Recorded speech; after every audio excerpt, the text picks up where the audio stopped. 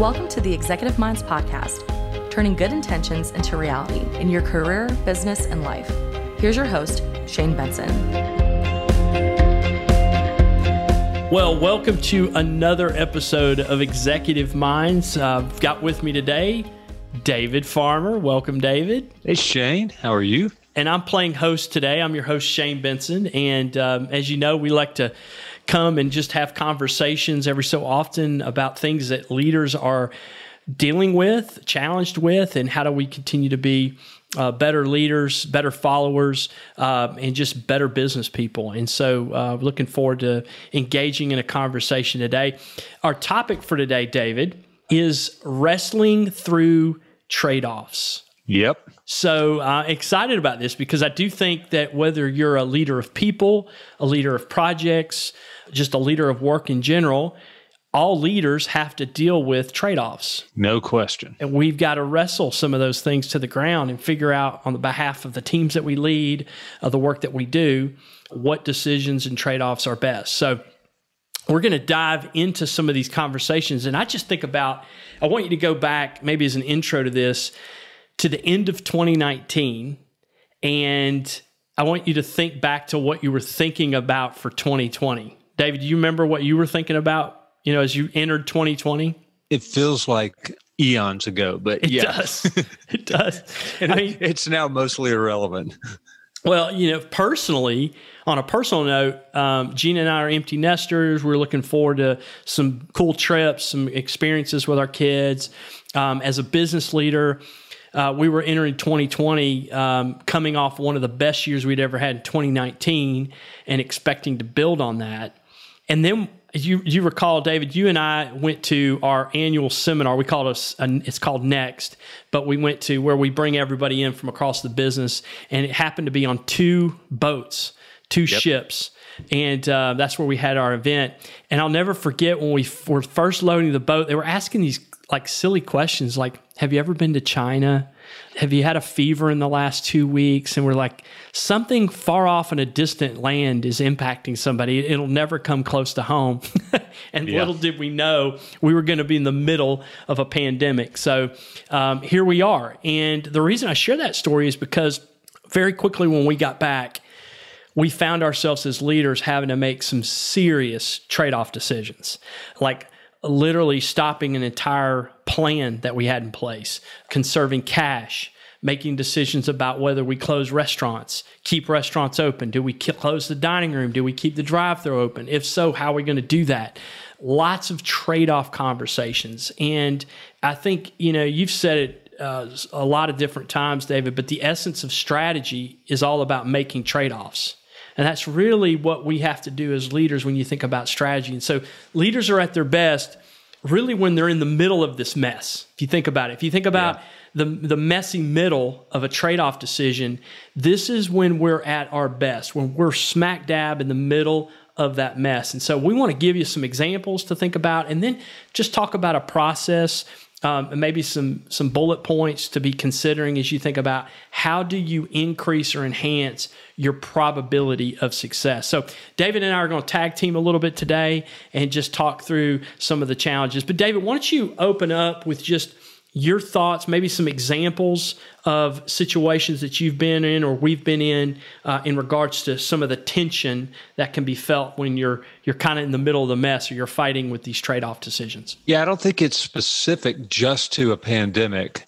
This is the kind of stuff you have to do anyway, all the time. I do think the whole COVID-19 situation has raised the stakes because there's health and in some cases people's lives are on the line.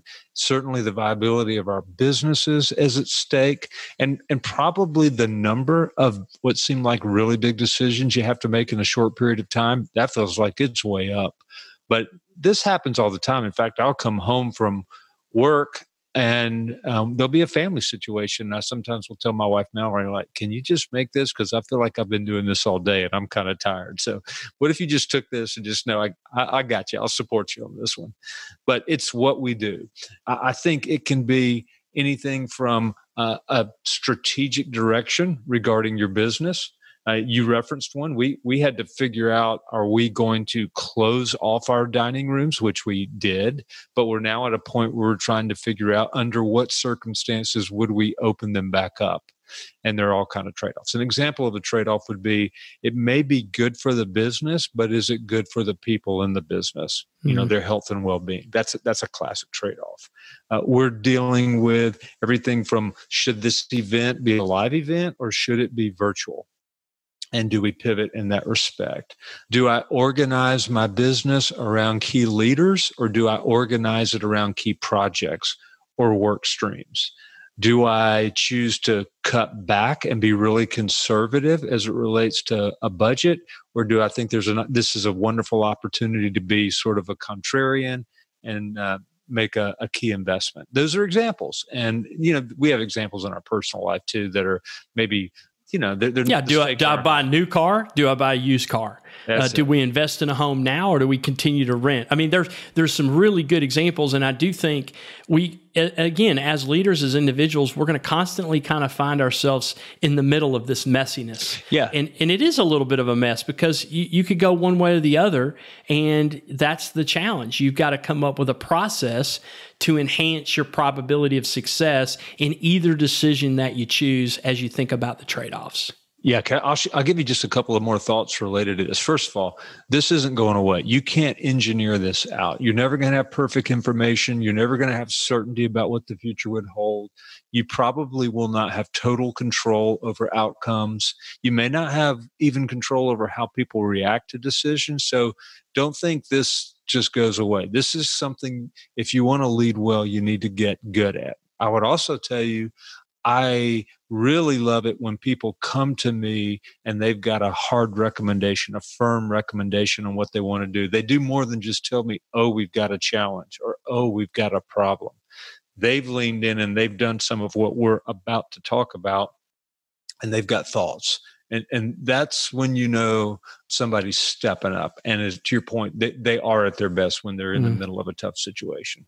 So we want to try and help you do just that. Be at your best to increase or enhance your probability of success. And so we've got kind of 8 bullet points to take you through today.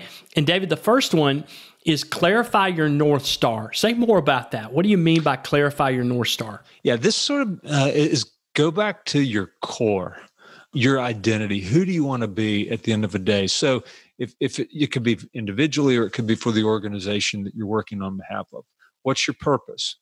What are those non-negotiable principles in your life or in your business or in your organization? And then maybe one click down, what are your priorities for this season? And those are some of the higher level things that should guide big decisions. And maybe what you're wrestling with is not a big decision, but still it gives really, really critical context to whatever it is you're wrestling with. So it's a little bit of what Simon Sinek talks about when he talks about your why. This sort of goes back to that as well before you just jump right into the what. Yeah, and I'm going to give you a very practical way to think about this. So my daughter right now, she's currently doing an internship, and she was responsible for this event that brought in a lot of different ladies from across the country, and they were having an event together.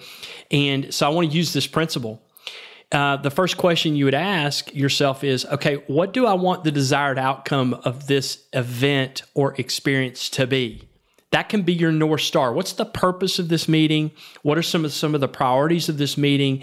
And make sure you know what those are as you start to go down this path, because you'll have trade-offs, and you can always point to, well, I want this. Do you want this event to be fun? Do you want it to be educational? Is it a training event? What's your objective or purpose, and what are the priorities you're trying to accomplish? And to me, that's a really tactical way to think about the importance of clarifying your North Star. Now, go ahead, David. I was going to say, a lot of times, when you work with equipment, you have to calibrate the equipment before it functions at its best. I feel like clarifying your North Star is a form of just sort of calibrating yourself before you jump in and you do something hard. So number 2 is clarifying decision rights. Talk a little bit about that. Yeah, I think it can get really, really challenging if you wade into a decision and you haven't gotten really clear on who ultimately owns the decision. We'll use the expression sometime, who's got the D. That means they ultimately get to decide. Maybe folks can identify with this. I can remember as a family, we'd go to dinner and I'd ask people where they want to go eat. And some want to go to one place and some want to go to the other place. And it's like irreconcilable. So I finally got to the point where I said, let me be clear. I want to ask each of you where you want to go to dinner, but you are an input provider. You do not own the decision. Mom will own the decision and she'll get to decide, or I'll decide, but we definitely want your input.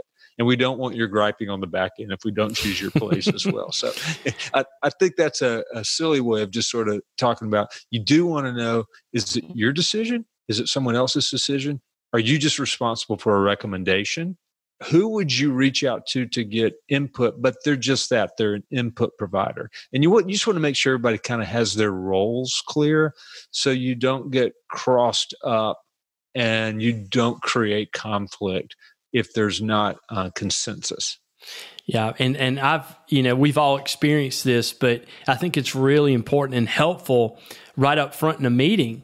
When you're talking about trade-offs, say, well, what's the purpose again of this meeting? Well, really the purpose of this meeting is to get input.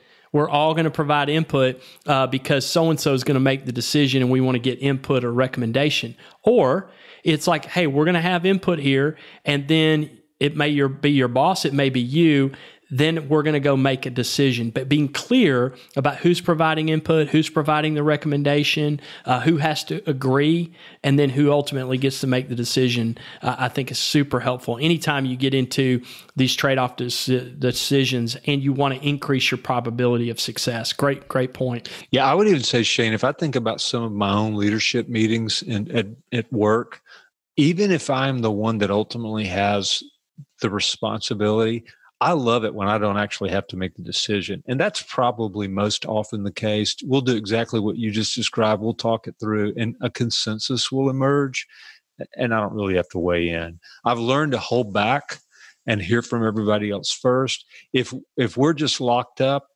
and somebody's got to jump in and break the tie, if I have to, I will. But fortunately, that doesn't happen much. So I would encourage, folks that are part of the podcast, if you've kind of got the responsibility, maybe you do have the D, don't play that card too fast, because then the ownership of the ultimate decision and the engagement that follows will probably be higher if it doesn't just feel like it was your decision, but it was the team's decision.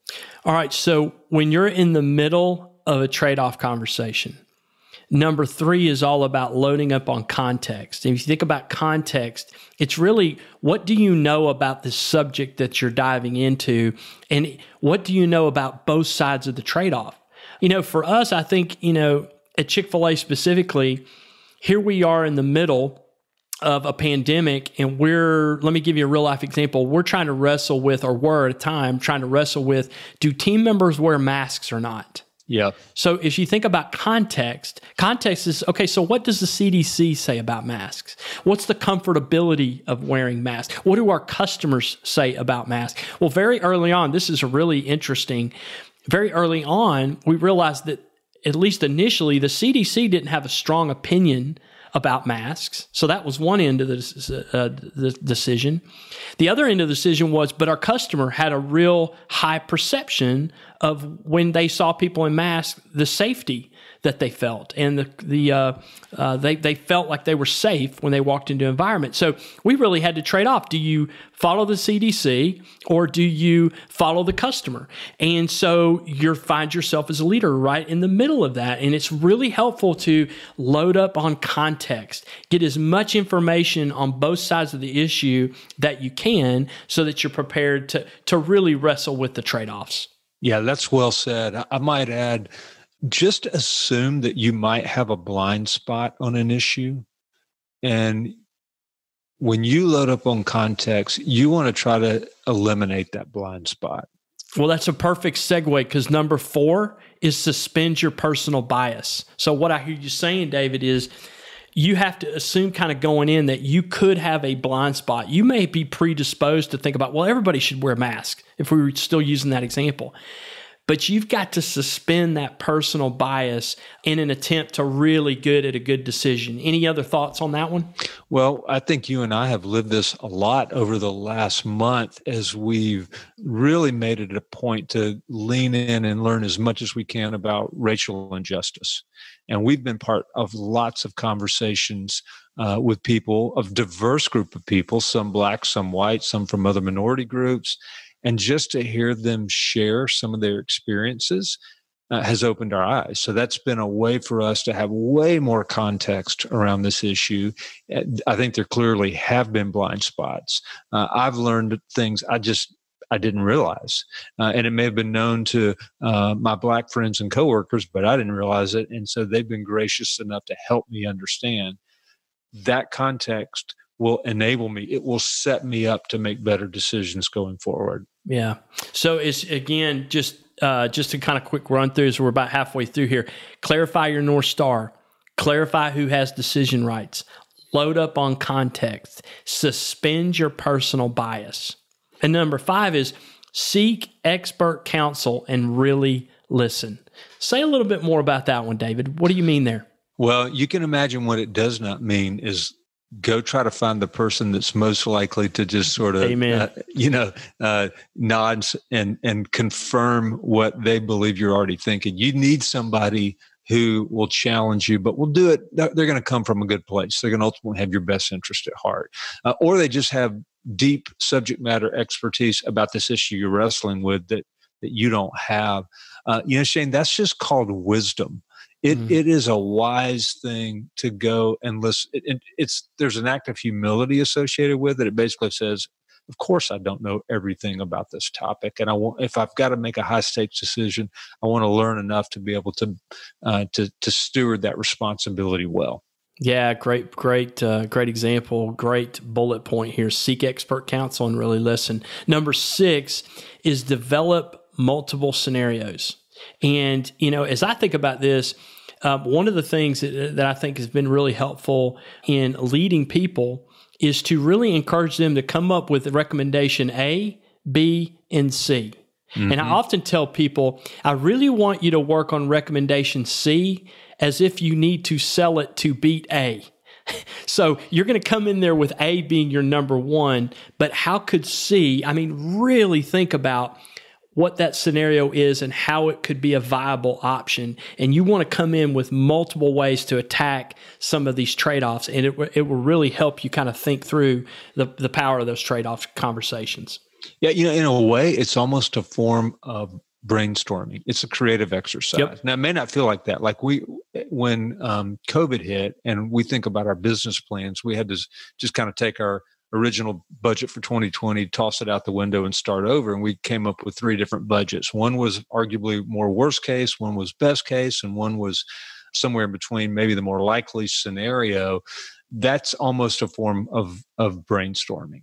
But it helps you see a wide range of possibilities with different outcomes. And you may ultimately not even choose A, B, or C. You may end up choosing a hybrid. But the fact that you've sort of done the work and you've thought it through, I think sets you up to make a much better decision. Yeah, I couldn't agree more.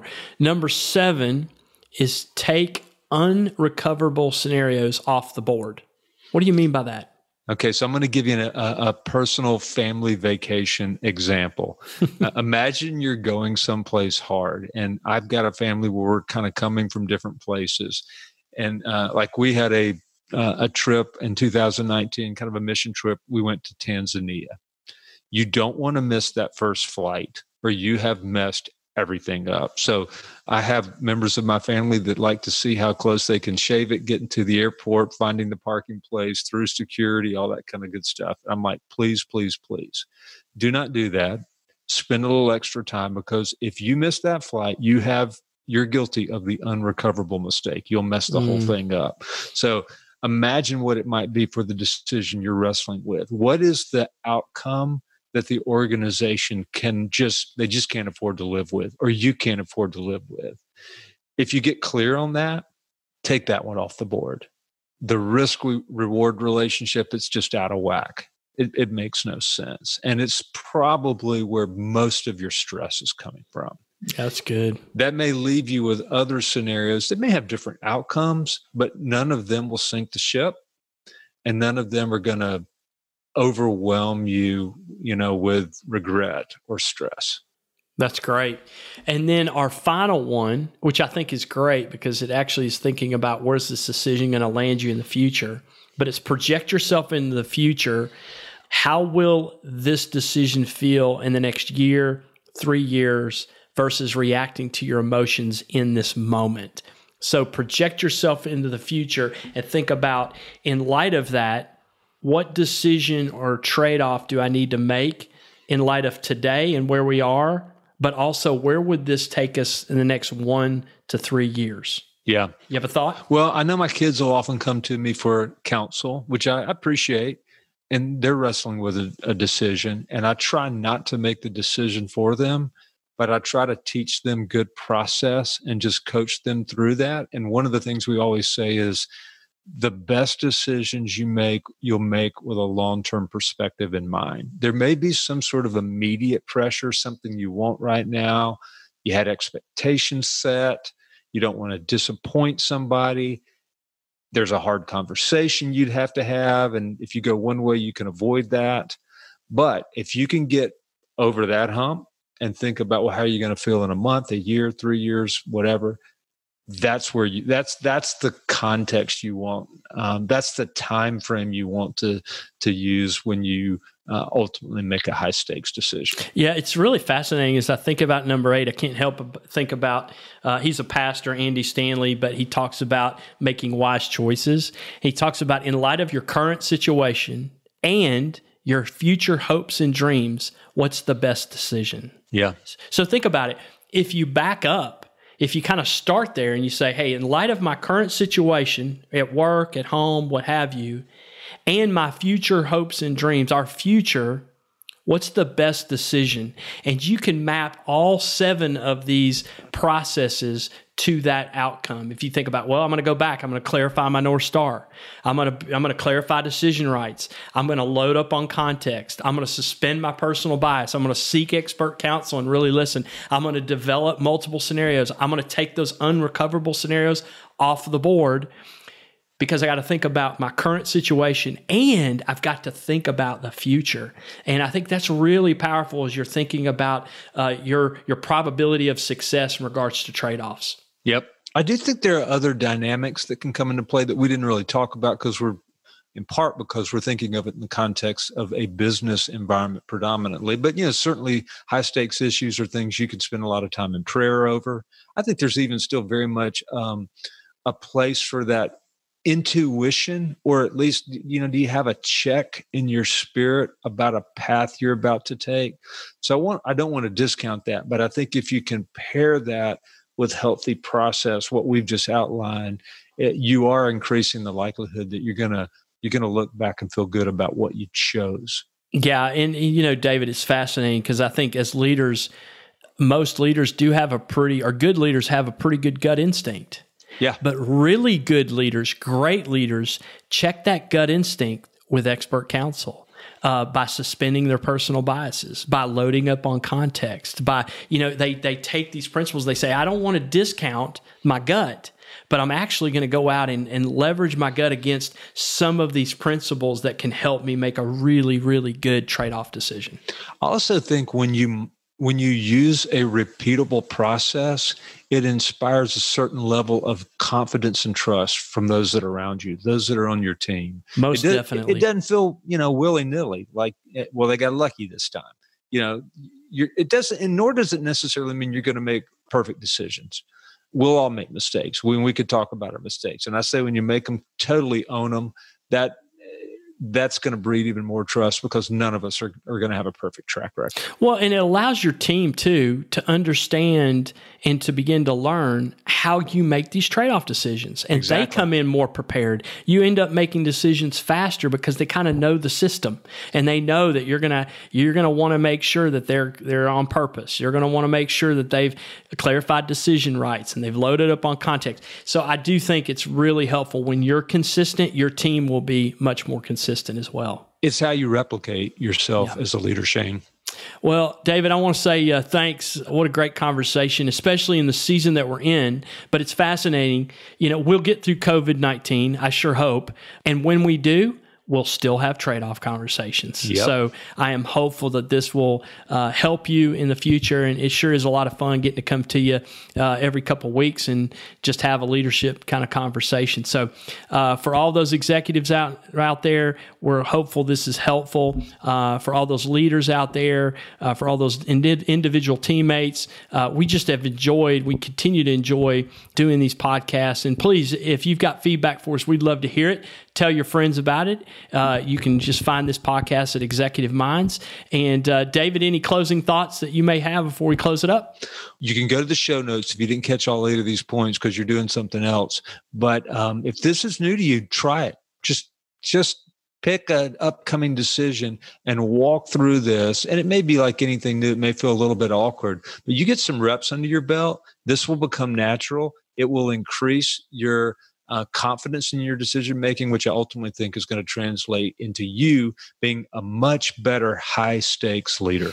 And if you'd like more information, we actually do have a website that is a mentor network. It allows you to join other leaders like yourself, ask questions, engage, get feedback and responses to some of your leadership challenges. But you can find us at wearementor.co. wearementor.co. We'd love to have you join us, and we look forward to the next time here on Executive Minds. Thanks for listening to the Executive Minds podcast. We hope it's helped you move from go-getter to difference maker. Be sure to subscribe on Apple Podcasts or follow us on Spotify. For more show notes and helpful resources, visit executiveminds.co. That's executiveminds.co.